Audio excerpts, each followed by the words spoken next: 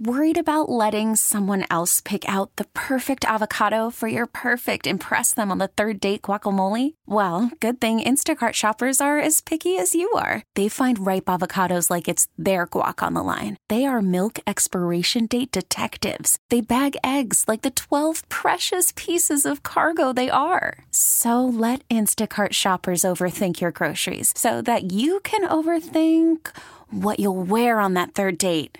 Download the Instacart app to get free delivery on your first 3 orders while supplies last. Minimum $10 per order. Additional terms apply. This episode is brought to you by Progressive Insurance. Whether you love true crime or comedy, celebrity interviews or news, you call the shots on what's in your podcast queue. And guess what? Now you can call them on your auto insurance too with the Name Your Price tool from Progressive. It works just the way it sounds. You tell Progressive how much you want to pay for car insurance, and they'll show you coverage options that fit your budget. Get your quote today at Progressive.com to join the over 28 million drivers who trust Progressive. Progressive Casualty Insurance Company and Affiliates. Price and coverage match limited by state law. Good evening, everybody. How y'all doing?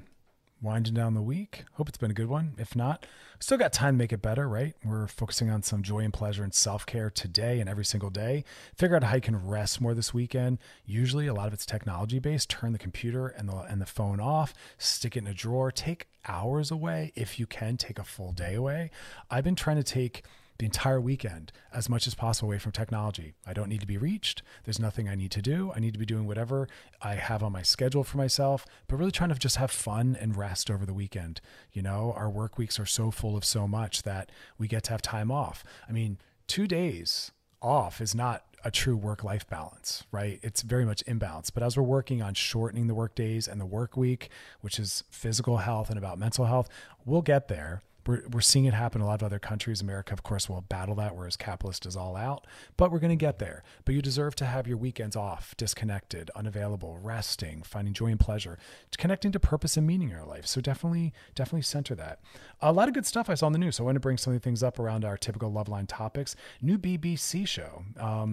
British Broadcasting Company got some great stuff. There's a new show. They're teaching children about perfect families. Trying to normalize some family stuff. Haven't watched any of these things, but one of them involves 2 moms. And I love that because 2 moms is a beautiful, perfect family, right? There's solo parenting. There's family parenting where maybe it's an aunt raising a child.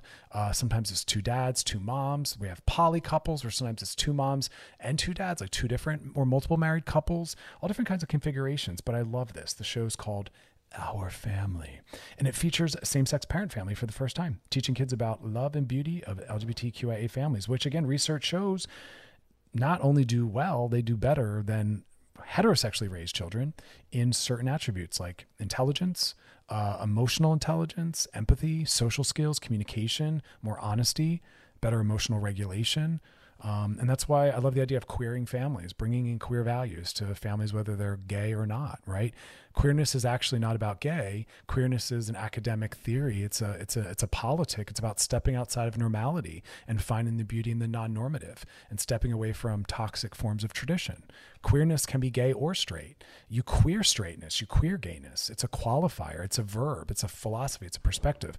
I know it's often associated with the gay community, but it's now an academic area of study and a philosophy, and it very much steps outside of sexual orientation completely. So that's the way I mean it when I say queer something. Also, good news. This is kind of like, I was a little shocked by this. Manhattan DA, the district attorney of Manhattan, will no longer charge sex workers. So on one front, that's beautiful. Sex work is real work. It's consensual adult relationships. That's what we're talking about. We're absolutely not talking about sex trafficking. That is not sex work. That is violence and oppression and something else. So that's good. And then on the front end, adults get to decide if they do with their body. All of our jobs are body labor. There's not one job you can come up with that doesn't involve you selling your body.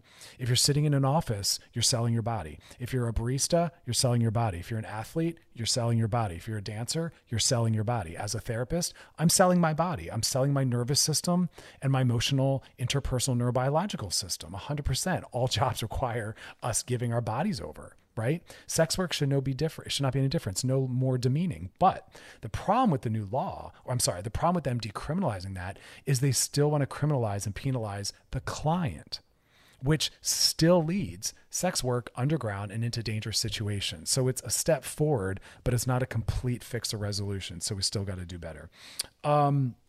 Finally, I want to just talk about this piece about pediatricians are stepping in, because there's a lot of states, I'm looking at you, Florida, a couple other places, that are trying to criminalize people getting affirmative trans healthcare. And they're trying to say, even if a family member, a parent takes their child to get trans healthcare, that could be made illegal.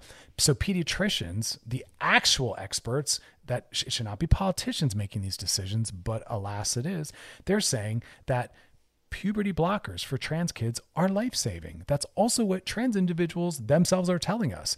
And the community that someone is trying to pass a law around, the community itself should determine that. They should tell you what they need. A non-trans politician should not be making determinants on trans health. Doctors and trans individuals should.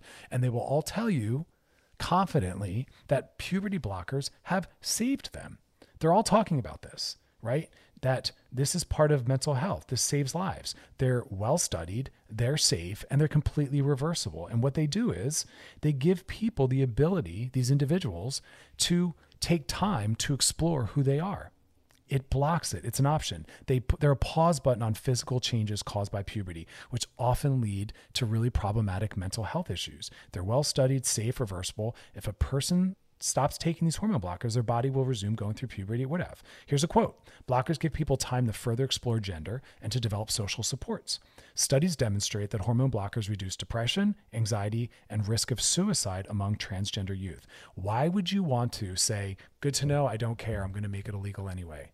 What is that rooted in? I'll tell you what, rooted in transphobia and trans violence. And these cis hetero politicians being bigots. We got to do better. People's lives are on the line, literally. Right?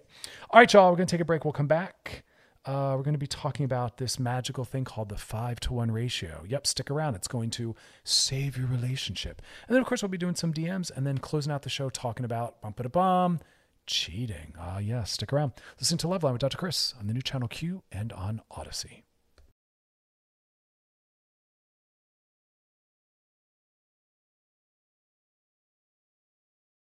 All right, we're back doing a little couples therapy, relational talk. Again, this applies to every single relationship you're in. We're going to enter through the romantic perspective, but there's this really beautiful metaphor framework, the 5-to-1 ratio. Yes, it will change the way you look at conflict, as they say. It's pretty simple, difficult to employ. I think it can be a game changer. We do this sometimes in my office. So basically, conflict conversations, right, that are successful for couples have 5 seconds of time together in a positive or neutral emotional state for every 1 second in negative emotional state. So 5 positive to 1 negative, 5 seconds to 1 second, 5 hours to 1 hour, 5 experiences to 1 experience. But that's a no-brainer. 5-to-1 is heavily imbalanced, but it should be. Again, just because you think someone's hot, just because you are in love with someone doesn't mean you're compatible. Compatibility is what happens when compatibility is what happens when our personalities come together. And all the attraction and love in the world doesn't necessarily make what that is when they come together doable, sustainable, or healthy. It's unfortunate, but work on that. Build in the 5-to-1. Give yourself the best chance. If you had a really crappy day, give yourself 5 great days. If you had a bad hour, build in 5 great hours, because the relationship should be a positive influence and impact. Neutral, but they shouldn't be negative. No relationship that has a negative or toxic impact on you should be something you stay in. I don't care if it's with your family members, your kids, your loved one, your husband. That's not what it's about. We have to work on it. We have to work on ourselves, but it shouldn't take a lot of work. That's a sign it's not compatible. I have to tell clients that. You guys are not compatible, as evidenced by everything. You guys are always making each other miserable. You make each other's lives hard. We should make people's lives better because we're in them. So start there, if nothing else. What impact do you have on the people whose lives you are a part of? I don't care what they're doing. I want you to assess yourself first. And if it's not good, work on it. But what do we do if we're in a system? We work on the 5-to-1. Add it up, track it, but carry that notion, right? Because again, relationships should make our lives bigger, better, happier. They shouldn't make our lives harder. right? So we're going to talk about some of the other pieces to consider and that swim in that, but really apply that, right? Take a day, take a week, take a month. It depends on how much conflict's in your relationship. For some people, there's so much that if they just work on this or track a day, they'll learn a lot. For others, it's not as common. They need to give it a full week to track this. And for others, maybe it's so rare that they'll say, let me look at this over the course of a month, thereby realizing maybe I don't even need to really pay attention to this. But track it. Do we have 5-to-1? Can I implement that? And anytime you have conflict, pay attention to what the quantification of that is and say, now I need to swoop in with the opposite. That's also just part of showing that you can be a good partner, work on healing and repair. So what are some of the things we can add in to try to bump it up? Show appreciation. Tell your partner things you appreciate about them every day, but especially in response to that difficult minute, hour, or day. You have to swoop in and say, hey, that was a really hard hour, or that was a really hard day yesterday. I wanted to also now take some time to let you know all the things I do care about or love about you or appreciate about you. And if you can't do that or won't do that, ask yourself why. Is that too vulnerable?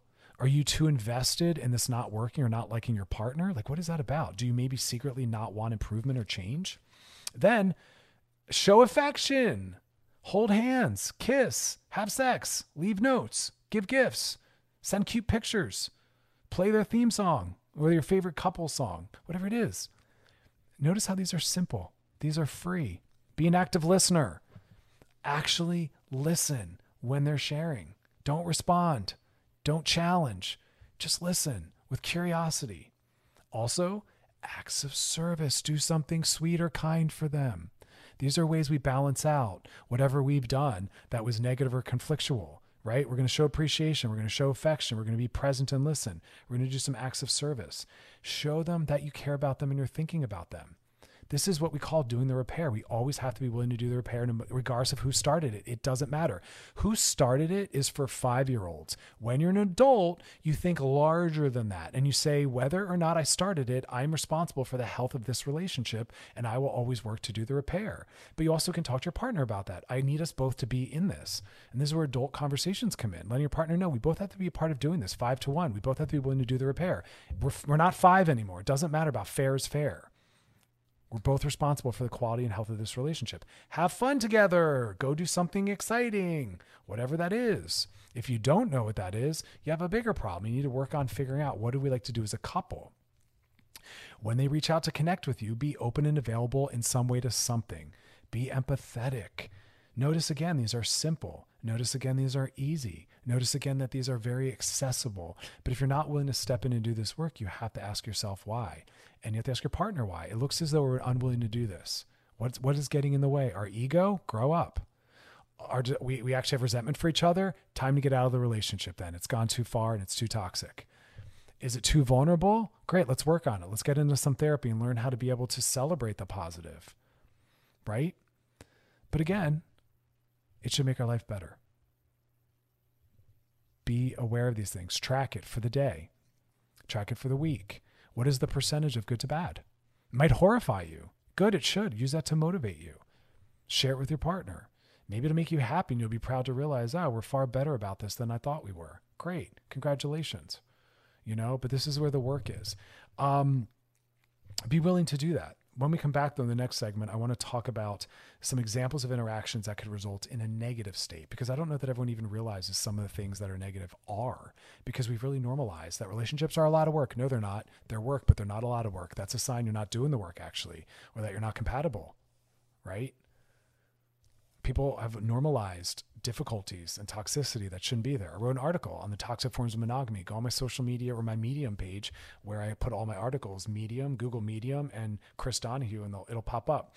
So we're going to take a little break, and when we come back, we're going to talk about some of the negative things to be aware of, all right? You're listening to Loveline, Dr. Chris, on the new channel Q and on Odyssey. Oh, all right, we're back. Talking about relationships. We're entering through the point of... or the entryway of romantic relationships, talking about how there should be a 5-to-1 at least. And we're saying track it for a day, track it for a month, track it for a week, whatever it is. But what is the percentage of negative to positive? Be horrified. We don't get into relationships to make our life smaller, harder, more difficult. And look at what the ratio is, positive to negative. Interactions, feelings, right? Behaviors. And we want at least 5 to 1, 5 positive for every negative. Build it in. When something negative is occurring, was it a negative moment, a negative hour, a negative day? Bam. You got to build in the opposite. 5 days of feeling good. I say it to some couples between now and next session, a week from now, show yourselves you can have at least 1 week where things go well and you do the repair. And if you can't, we have to talk about maybe getting out of this relationship. If you can't even pull off a good week, we've got a lot of couples work to do, but it's on them. Therapy is 20% in the office, 80% what you go and do with all that information. And that's where we really show what's possible, what we're capable of. We show ourselves, the marriage, and our partner. No one should stick around if you can't pull off 1 good week when you're really trying hard. Seriously. So let's talk about some of the negative things, because again, some of these have been normalized. Some of these are things that people are a little too comfortable and familiar with. We talked about some of the positive things that you can use to build in, right? Show validation, do some fun things together, make bids for closeness and affection, reach out, be empathetic, tell your partner what you love about them, do some acts of service for them, be appreciative, be affectionate. Okay, that's the positive. All free, all easy, all accessible. Again, if you're not willing to do it, ask yourselves why. What is that about? Because they have a deeper issue. Why am I unwilling to help repair this? Why am I unwilling to? Because again, I said, kids are fair as fair. You started, it's your problem. As adults, we are responsible, both of us, for the relationship, regardless of who started it, right? So what's the negative? Well, negative is, first off, if someone's feeling overwhelmed, we call a timeout. We don't just push through. We go to bed angry. We absolutely do. We don't stay up all night battling, saying things we can't take back, injuring each other. You got to learn how to go to bed angry sometimes. You need to learn how to do timeouts. If you're flooded or your partner's getting flooded or overwhelmed, one or both of you need to say, let's come back to this. Sometimes we circle back over and over and we slowly chisel away at it, but we don't just battle it for the sake of getting through it. Raising your voice. Check in on your tone and your body language. Stay calm and regulated. And if not, call a break. We do not have, as adults, conflicts that are dealt with by raising our voice, screaming, name calling, what we call implied violence, which is slamming things or throwing things. Absolutely never violence. If violence comes into a relationship, unfortunately, it just ended and you exit, right? We're not invalidating and putting each other down, right? We're not being harsh. We're not rejecting attempts at repair. Relationships mean I'm open to doing the repair. And if not, you got to work on that openness. That is an inherent commitment you make. If conflict happens and one of us attempts to repair, we are open to that, right? We don't reject that. Listening to them with curiosity and care. These are the bare minimum. Bare minimum. We should be able to do 5 to 1. If not, we had a bad hour, we have to build in positive on the next hour, but we don't drag it on. We don't carry it over. We don't live in resentment. We call it out. We work on it. We ameliorate it. We decrease it, right? And hopefully we keep growing and growing, and it gets easier and it gets better as time goes on. Because I'll keep trying to remind you all this point. We unfortunately tend to determine whether or not a relationship was successful or good based on whether or not it lasted. Not all relationships are meant to last long term. Really great, beautiful, powerful ones sometimes are short term. The health or success of a relationship is determined by how good of a partner were you? How healthy was this relationship? Might have only lasted a month, but it was very successful if it was healthy. Not, no relationships are forever, not friendships, not even between family members. That's just kind of inherently part of that contract, right? But I think that's just an important part of people doing therapy on themselves, is really saying, what are the things I need to work on? We start with ourselves first, always, before we're judging our partner.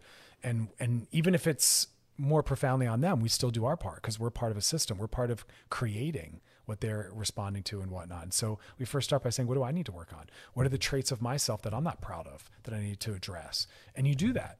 And once you've been doing that, you're going to naturally see some growth and some change, right? But you have to be willing to step in and do that. It's very easy to point the finger and blame others. And that's why I often label these topics as start by assessing yourself first, right? We don't just start pointing the finger, because we have growth, and relationships are a mirror being held up, showing us where our work is. And healthy people are like, game on, show me what I need to do and be better about. Singledom isn't the easiest, but it's harder to be in relationships. That's when, again, all of our stuff gets triggered and brought up. A lot of our wounds are relational, but they can be healed in relationships. We have to be willing to use them as such, see them as such, right? We don't always do that, but that's what I want for everyone. And that's how I know someone's working on themselves, is if you say, what are you working on? They can tell you. They can say this, that, and the other thing. Otherwise, they're just moving through the world, enacting the same oppression, violence, and conflict on themselves and others, right? So ask yourself that. What are you working on? Oh, nothing? All right, well, that's a problem. I can tell you at all times what I'm working on because I'm constantly self-assessing. I'm constantly using my relationships, all the different ones I'm in, to learn about myself. What does this say about me, right? What am I putting on someone else that's actually my responsibility or my work? You kind of move through the world with what we call an observing ego, always tracking your relational health and who you are as a partner. It's important stuff. But later in the show, we'll be talking about cheating, but also more importantly, deciding whether you should stay or you should go. And it really falls on both parties. So we're going to break that on down. And coming up next, we're going to be doing some DMs. If you got a DM for us, drop it in our Loveline IG page. We'll be back. You're listening to Loveline with Dr. Chris on the new channel Q and on Odyssey. All right, we're back. And before we get to the DM, I want to just quickly check in on what's going on with these masks. Do we need to wear them? Do we not need to wear them? So this is coming out of the New York Times. Basically, they're saying use the 2 out of 3 rule. To lower your risk for COVID, make sure your activity meets 2 of the following 3 conditions. 2 of the 3, outdoors, distanced, and masked. So at least 2 of those, outdoor and distanced, distance and masked, outdoors and masked, but outdoors plus distanced equals no mask needed. Get it? So yes, outdoors plus no distance, you need a mask. Not outdoors plus distanced equals mask. Not outdoors, but distanced equals mask. It's funky, I know, but the 2 out of 3, I think, is the clearest part of it. Outdoors, distance, and masked. You pick 2 of those, and then you are free and clear. Although nothing's 100% effective. This is to reduce the risk, right? You know what I mean? Get vaccinated, still wear it, wash your hands, outdoors, distance. You get the gist of that. All right, y'all, time to slide into those DMs. Sliding into the DMs. Tonight's DM says, hey, Dr. Chris, my name is Christina. I have a younger brother named Thomas. We've been close our entire lives, but in the past few months, it seems as though he's gotten kind of distant. I was home recently for my mother's birthday, and I saw him for the first time in a while, and he seemed, again, really distant. I went into his room to talk with him, and I noticed that he had some female clothing in his room. I know already that my brother's gay, but I think maybe he's either starting to transition or starting to dress in female clothes. Either way, I am so, in all caps, supportive of whatever he chooses to do. I'm kind of hurt that he's pushing me away instead of trusting me. I figured I'd ask you, is there a good way to talk to him about this, or do I just wait until he comes to me? Okay, a few things in here. You keep saying he's distant, so I would zero in on that. That's the most honest, obvious, clean, pure thing, right? Hey, I noticed that we're not as close as we used to be. I miss being close. Is everything okay? Bam, there's the script. And then show him you want closeness by being close. Call often, text often, send memes, FaceTime, visit, you know what I mean? So that's that. I feel like it's 2 separate issues, and that might be all it is. There might be nothing else going on that you need to know or worry about. But if you feel distant, weigh in on that. Now, seeing clothing in someone's room that appears to be female clothing implies absolutely nothing. That could be your mom's. It could be his best friend's. Who knows? So let's not jump to conclusions because you see female clothing in a gay man's room. That could be a little homophobic to assume gay people plus females clothing equals something.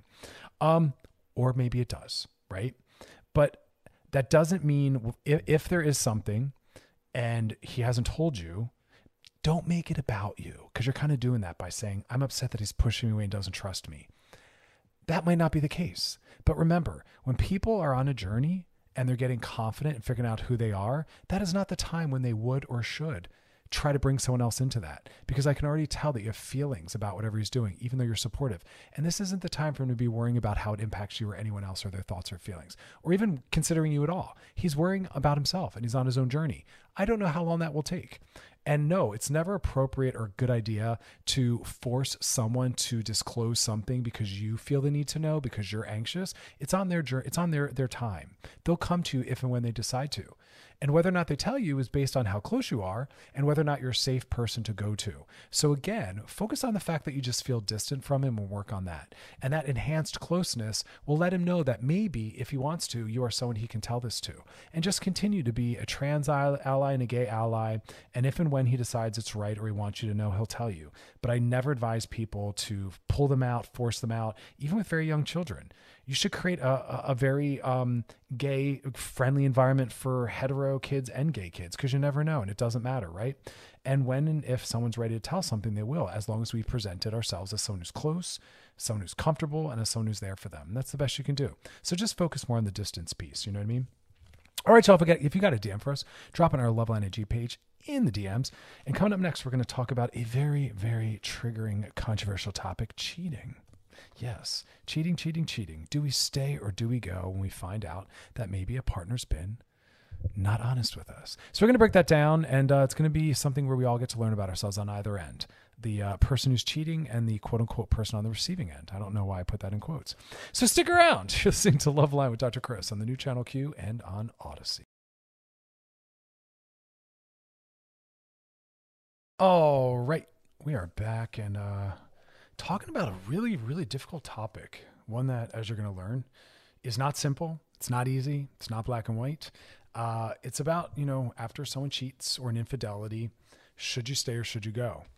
And I think I like the topic because I think a lot of people have a really problematic and really kind of naive perspective on this. But it brings up a lot. It's a big relational fear. If you ask people what are they afraid of, this becomes one of them. Some people, this is the center point around which they run their relationship, right? The anxiety of being cheated on and infidelity, and they try to control their partner and set wild limits and just run the relationship into the ground, essentially, with anxiety and jealousy and fear. We have these like common notions of once a cheater, always a cheater, which that's not the case for anything. Once a something, always a something is not true, right? I'm a therapist. The entire field of therapy is rooted with the idea that people change and grow, and they do. But it's interesting when this topic comes up. It sparks fear in the heart of many. But as we've learned with open relationships and polyamory, jealousy is very much a socialized emotion. It's very much born out of how we're raised, and we see people with one option only and this one relationship being forever. We're raised with the idea that relationships are about ownership, that this person becomes like a possession, and we see our happiness is rooted in them. So yeah, I understand the anxiety around someone quote unquote cheating, right? Which is people feel as though they've been injured, even though cheating is rarely ever about the partner. It's so distinct from that. And rarely is it truly interrogated, because in the work of working with individuals where someone is cheated, at some point, the work is about what have both individuals done to help create situations or a relationship in which one person was willing to harm or hurt the relationship and the other, right? Like we have to look at all parts. We have to really dig deep. But there's a lot of problematic ideas and notions out there. Also, just the general definition. Everyone has a different definition of what infidelity or cheating is, right? We've talked on the show about emotional cheating, which I don't stand behind that as being a thing. I think it's a shaming and pathologizing of deep intimacy with others, as long as it's boundaried and all parties are looked out for. But it's an interesting concept, and it makes many afraid. I know, personal story. I'm in a relationship with someone, and we are in a monogamous relationship right now. And I say right now because I never know what we will decide we want in our relationship as things ebb and flow. I am someone who likes monogamish. I think that there is reasons to engage with others, whether together or separate. And I'm just kind of open to being where we are. No one can promise anything at the door, even marriage, right? Even in my first book, Sex Outside the Lines, I talk about how no one could ever say, I promise to be with you forever. You can't. No one knows where they're going to be. The most honest thing is I'm with you now. And if and when that changes, I'll let you know. No one should be forced or stay in something that's no longer healthy for them, right? So that's part of the whole discussion. I'll stay in this marriage as long as we both create something that's healthy and something we should be in. And if both of us somehow fail at that and aren't willing to do the work, then understandably we would leave and should, right? And I've shared before on the show how some people don't ever talk about what their definition of monogamy is or cheating. They just somehow think we're all on the same page. Well, if you're on different pages and have different definitions, then no one can be wrong if someone's living from their definition. So please talk about it. But the reason why I brought up the relationship I'm in, I was like, wait, what was my point? Was we live in two different countries, which is a whole nother segment. And I've talked a little bit about it. But my loved one was at a party, and a friend of theirs who I've never met got on the phone, and within a couple seconds brought up the topic of, I don't remember what the quote was, but something like, are you being faithful, or are you being shady, or something like that. And I'm telling you, it took my breath away for a second, because in my world and in my relationship, that isn't even a possibility, because if I do want to have sex with someone else, I'll tell my partner, hey, listen, I'm feeling the desire to have sex with someone else, or I'm feeling the desire to have sex with this specific person that's come into my life. Let's talk about it. What would that mean? What would you be comfortable with? What would you not be comfortable with? I'm an adult. I don't need to lie to my partner ever. And I want all people to be in healthy adult relationships where no one ever needs to lie or mislead. You'll tell them what you want or what you're thinking or feeling. It'll be talked about. Doesn't mean you'll get what you want, but no one's going to get all elementary and fall apart that it's brought up that maybe something isn't working. And I mean within the topic of sex and openness and all that. Be in relationships with other healthy adults where you can talk about things such as, I might want to change my career. Maybe I'm going to be making less money and you'll have to be taking the brunt of that. Or maybe I want to move to a different, we should be able to talk about everything. So it was stunning that was brought up, as though I would possibly lie to get a need met, because this person who asked the question isn't familiar with healthy adult relationships where they talk about things. And me and my loved one had a good laugh about it, because I was like, our relationship doesn't think in those terms.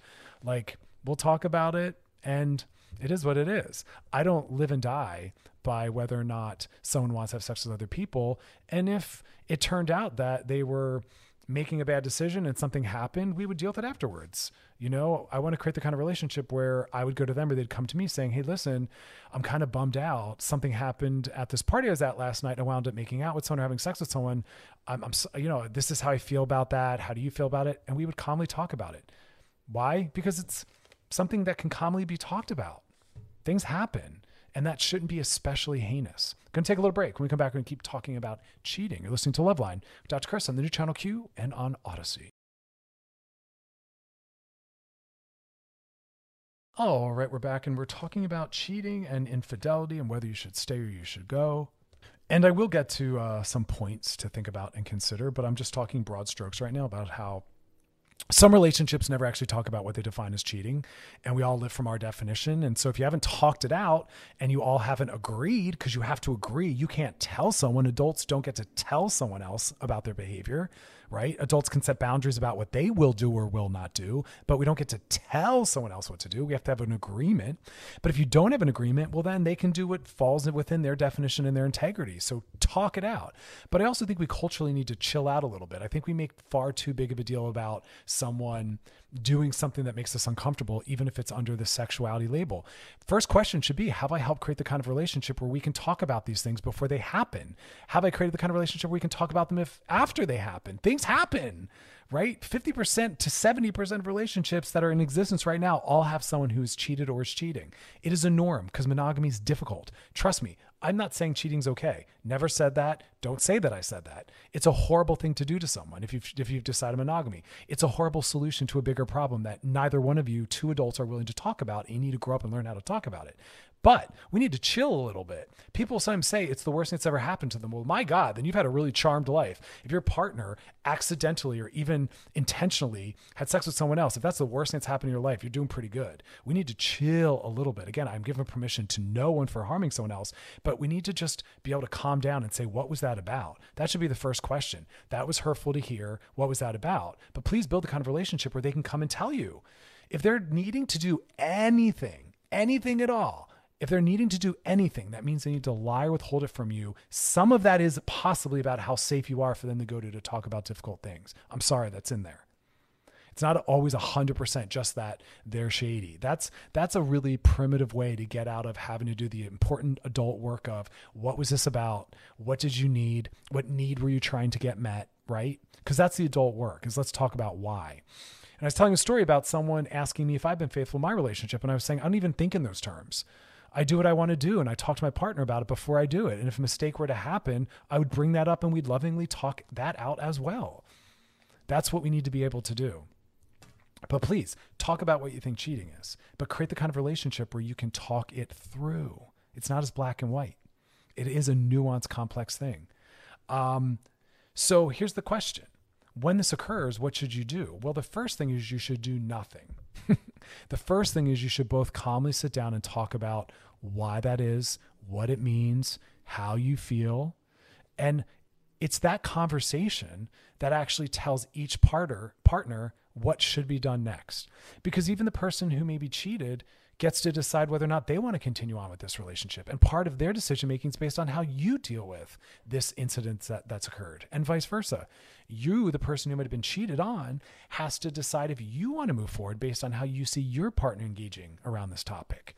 And the couples I work with that stick around through cheating or infidelity become stronger, they become better, they become more honest, they become more intimate, they become more transparent, and they're living more in truth. Because monogamy is hard. It is. And we're going to find ways to slip up. It is not easy. And we need to allow and afford some of that. Most relationships, though, in theory, I hope, are worth saving. Because if it's that painful, then I want to believe that that's a sign of how much this relationship meant to you. And I want that to be communicated. Again, cheating is a solution to something. If you're thinking of cheating, ask yourself what it is you're trying to accomplish, create, and instead deal with the actual issue. Is it that I don't like the sex life I have with my partner? Great. Sit down and tell them. Is it that I want to have sex with other people? Great. Sit down and tell them. But on the receiving end, you need to be able to be told things like this. Because if you're not safe to discuss difficult things, they will not come to you. To the cheater again, is it that you're no longer in love with your partner? Great. Leave them. But cheating is a way to just harm. It is not a solution. Go to the actual problem. And if it is that you can't talk to your partner about things you need to talk to them about, start there. Work on creating the kind of relationship that can tolerate you telling them what you need to tell them. Maybe get into some couples therapy, but deal with the actual problem. Because the problem is, again, you want to leave, but you're afraid to. You want different kind of sex. You want sex with others. You're not in love anymore. You don't feel important. You don't feel desirable. Deal with that first. And again, if you can't go right into dealing with that, work on changing your marriage so that it can tolerate honest, real kinds of conversations so that this doesn't have to happen again. Because if you don't deal with the actual problem and you just keep dealing with the symptoms such as cheating, nothing changes or is made better. And we have to let go and lighten up a little bit. Seriously, this isn't the worst thing that should have ever happened to you. People lie all the time. How many more times will your partner be dishonest to you? I don't know, 725 more times in varying degrees, because people are people. And yes, being a good partner, even if you're the one that's the victim of this, is part of understanding what was going on for your partner as to why they chose to do this. Otherwise, you're not a good partner, right? So you might have been the one that was most victimized, but you have a part in this. And at some point, you got to talk about what was this about?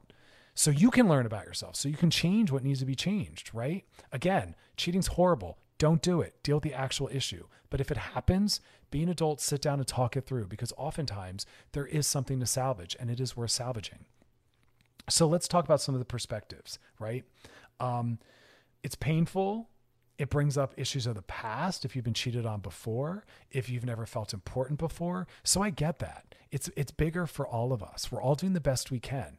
And again, the caveat is, this is within the confines of being with a healthy person. This is within the confines of being with someone that's worthy of trust. And if not, you have a bigger problem. You should just end it altogether. If this person isn't even healthy, if this is just one of a string of other things, time to go. But if this is someone you love, someone you care about, someone who is a good person, then we do the work. So what are the things to consider? First off, do you actually like each other? Because sometimes these things bring that up. You know what? I really don't like them. They really don't like me. Great. Let's call quits and bounce. Let's go find something else. Because relationships aren't things we need to be in. Even a marriage of 10 or 20 or 30 years, if it's not working anymore, it's time to go. We don't need to be in them. There's no valor in sticking around for the sake of sticking around. And the success of a relationship is not the base of time, the amount of time it lasts. It's about how healthy and loving were the people within it. That's what success is, right? All right, we're going to take a quick break. When we come back, we're going to talk about the things to consider when you have been cheated on or you've been the cheater and you're deciding whether or not you should stay. You're listening to Loveline with Dr. Chris on the new channel Q and on Odyssey. All right, we're back. And we're talking about cheating and whether you should go or whether you should stay and things to think about. Look, it's not easy. But first off, do you enjoy each other? Might answer it and solve it all right there. Second, do you trust them? But a bigger question is, are they worthy of trust, right? Because you might say, no, I don't trust them because of this situation or something else, but are they worthy of trust? Because if you do think they're still a trustworthy person, then you stick around, because if you don't have trust, you got nothing. Period. End of story. That's why I always say all of my topics are within a healthy relationship to some extent. So of course, infidelity and cheating can call that into question, but you have to pan out and say, is this a good person who's done something bad? Good people do bad things. Good people hurt people. We all will hurt people. We've all lied. We've all manipulated. We all have harmed. We've all cheated on some level. Maybe not to the extreme of breaking monogamy, but we've all been there. We all have. And if you haven't, God bless you. You should be a saint. But that's the question. Do we like each other? Do we generally trust each other? Do you share core values and beliefs? Do you have the same ethics? Because some people don't have any, or they have really problematic ones that are, I don't know, sexist, outdated, rigid, or ones that allow them to do what they want. They think they're entitled to cheating, because you'll hear that. Well, they weren't giving me what I needed. Well, there's work that's done in that, or you leave, but you don't just stay and hurt each other. Hear me say that. The solution is never, we're just going to stick around and make each other miserable. And if you're making each other miserable, work on changing that, or please leave and end it. There's nothing good in that.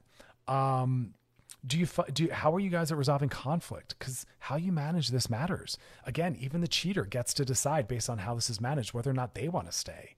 Like, wow, look at what happens when I hurt or let my partner down. I know what I did wasn't okay. I'm going to take accountability. I'm going to apologize. I'm going to do work to be better. But what I'm seeing is still unacceptable, because I don't care what someone's done to you. If it's someone who you love and you want a relationship with, you do still need to have care and compassion for them. I don't agree with the therapies that somehow say the one person's in the doghouse and has somehow magically lost all rights. No, you still have a right. You still get to demand that you're spoken to appropriately. You still get to have boundaries. You can't just be kicked out of your own home. You can say, I also own this home. I'm going to be staying, but let's lovingly work through this. Do you respect each other? You know? I know that this might have caused a decrease or some loss in respect, but we're talking in general. Do you generally respect each other? Do you still enjoy sex with each other? Because a lot of this might be sex-based. Sometimes cheating is about sex, 100%. Sometimes it's again about not being in love with your partner. Sometimes it's about you have no integrity and you don't mind harming people to get your needs met. That's a hot mess. Be better. Learn from that, right? Does your partner support your growth mentally? I mean, all these things matter. Has this happened before? Like, who is this person? And that's why it's hard. There's no black and white 3 steps I can give someone to decide whether they should stay or they should go, because we don't know what's to come next. And that's why how we work through this matters. And again, remember, what you want to see happen with the cheater is they take a responsibility and they take accountability. And anything short of that means they're not ready or they're not willing to do the work. And so that should be the bare minimum, where they say, yes, I've done this, and you believe that they are truly sorry for having done it, and they share with you what they're willing to do to be better, make sure it doesn't happen again. And then it's your job to do the same thing. You do need to say, if you had a role in creating a relationship that was problematic or whatever the issues are, like if they say to you, I don't feel cared for by you, and this was the worst way to go about getting my needs met is by cheating on you, but I don't feel cared for, then yes, it is your moment when they're done their process to step in saying, and I will own that I'm not responsible for you cheating, but I will own that I'm responsible for creating a situation or a marriage where you don't feel cared for, because you should feel cared for. And I'd want the cheater to demand that we move forward working on us both feeling cared for, right? A lot emerges out of this, and you all have a right to all of this. And that's why adults work through and they learn from this. And so everyone has a role in stepping into what their work is going to be and moving forward. It's not as black and white as you harmed me, you're all bad, I'm all good, and I'm just going to sit here and weaponize what happened and use it against you. Then you should leave. They should leave and you should leave. We're trying to be better. Right? Like we're in a new year. We're trying to be so much better than we have been in the past. So again, cheating's a horrible solution to whatever the problem is. Deal with the actual problem. Be a better human than that. If you're cheated on, give your partner who you claim to love and care for a chance to take accountability and explain what that might have been about. It's not about excuses. It's about clarity, understanding. And then you need to see if there was some part in this, not in them cheating, but in creating situations that weren't good for them or right for them or what they wanted. And you step into being a part of that solution. That's what I want to hear from all parties in my office. Because both people are looking at the other to see, is this something I want to do? Even though it might have been on the shoulders of one person, right? Because everyone gets to be in a relationship where their needs are met and they feel cared for. Again, cheating's horrible. If you're someone who doesn't want monogamy or fails at it, you might not be built for monogamy. It's okay to also acknowledge that. Not everyone is built for monogamy. Not everyone has a relational orientation that should have monogamy. It's okay if you're poly. Poly is a relational orientation. So is an open style. If that's what you want, ask for that. Ask from that for the door. Start asking for that if that's what you realize 5 years into your marriage. I want poly. I want something open. You're allowed to ask for that. You're allowed to change your mind. But at least least be honest about it and forward about it so your partner can decide what's right for them. You don't just do it behind their back. That's violent and that's unkind, and that's not how those things should go, okay? So we're being a little bit better about this, but we all got some work to do. We'll keep talking about it. But stick around. Coming up next, we're going to be sliding into those DMs. So if you got a DM for us, drop it on our Loveline IG page. You're listening to Loveline with Dr. Chris on the new channel Q and on Odyssey.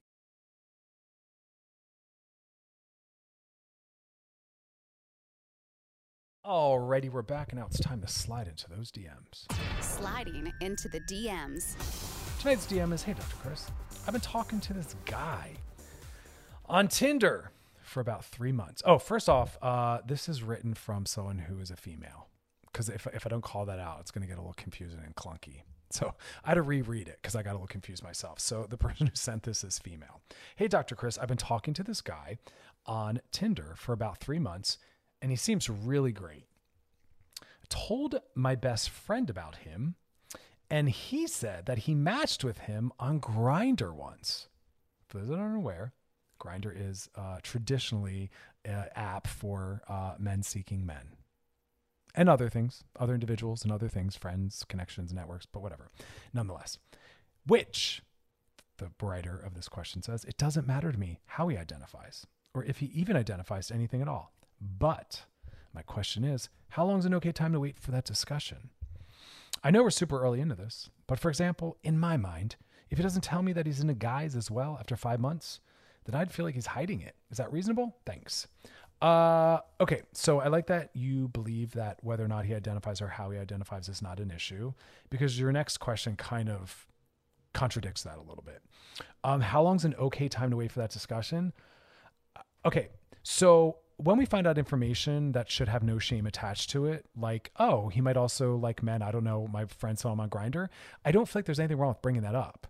Like, hey, my friend says they've seen you before on Grindr.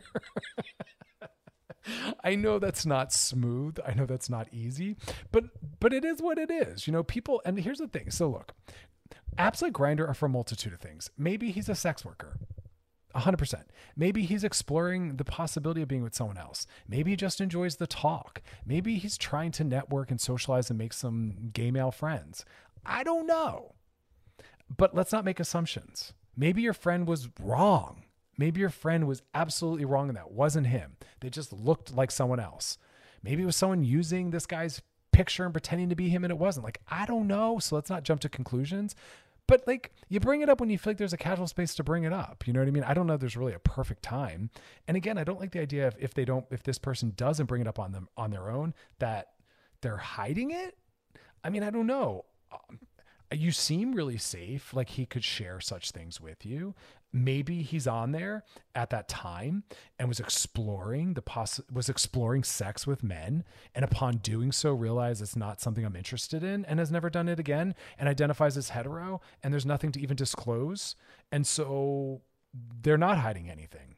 Or maybe they went on and did or did not have sex with men and are still considering the possibility of being bi, pansexually fluid, or even gay, and isn't comfortable yet with that and still figuring it out. And yet again, still is nothing then to disclose to you. Right? They don't know. It's an ongoing journey. I don't know. Or maybe this person was on there and they were seeking sex with men and they do understand and identify or see themselves as bisexual or pan or sexually fluid or whatever. And maybe just doesn't feel like leading with that. And you have to earn the right to be told that, because in our culture, there's a lot of people that are biphobic and assume that someone who's bi is actually gay and afraid to admit it. And they've dealt with a lot of biphobia and they're burnt out on it and doesn't feel like stepping into that. You know what I mean? And maybe never does bring it up. And that's okay, because there's nothing to bring up unless this person feels like it's important and valid. And you shouldn't care and you don't. And so what do you even need to know? Why do you need to be known? Or why do you need to know that? To deeper know this person? Yeah, I get that and respect that and I like that. I just want to know this person to all their depths. But it's on them to feel comfortable, interested, and willing to bring that up. You know what I mean? If they don't, it doesn't mean they're hiding it. Might mean you've said or done some things that imply it's not safe, or again, they're still figuring it out, or it meant nothing, or it wasn't them, or they don't want to deal with biphobia. We live in a really problematic world, which makes a lot of people feel very protective of these vulnerable parts of themselves. Right? And again, we don't even know if there's a something It's theoretical. So I would say you like this person, you're enjoying where it's going. Focus on that. Focus on being a good partner. Focus on being a good girlfriend. Focus on being kind. Focus on having a positive impact on this person's life, and worry about that and go live your life with them. You know what I mean? Go fall in love and have babies and get married and do all the things that, you know, heterosexuality demands. Okay. If you got a DM for us, drop in our Loveline IG page. In the DMs, we're here for you. And check out past episodes over at wearechannelq.com. Scroll down, look for my face, click on it, and they're all there. You can binge, post, share, take me on hikes with you. And this weekend, come on, focus on some self-care, tons of rest, and as much joy and pleasure as possible. As always, y'all, thanks for hanging out, and you enjoy the rest of your night.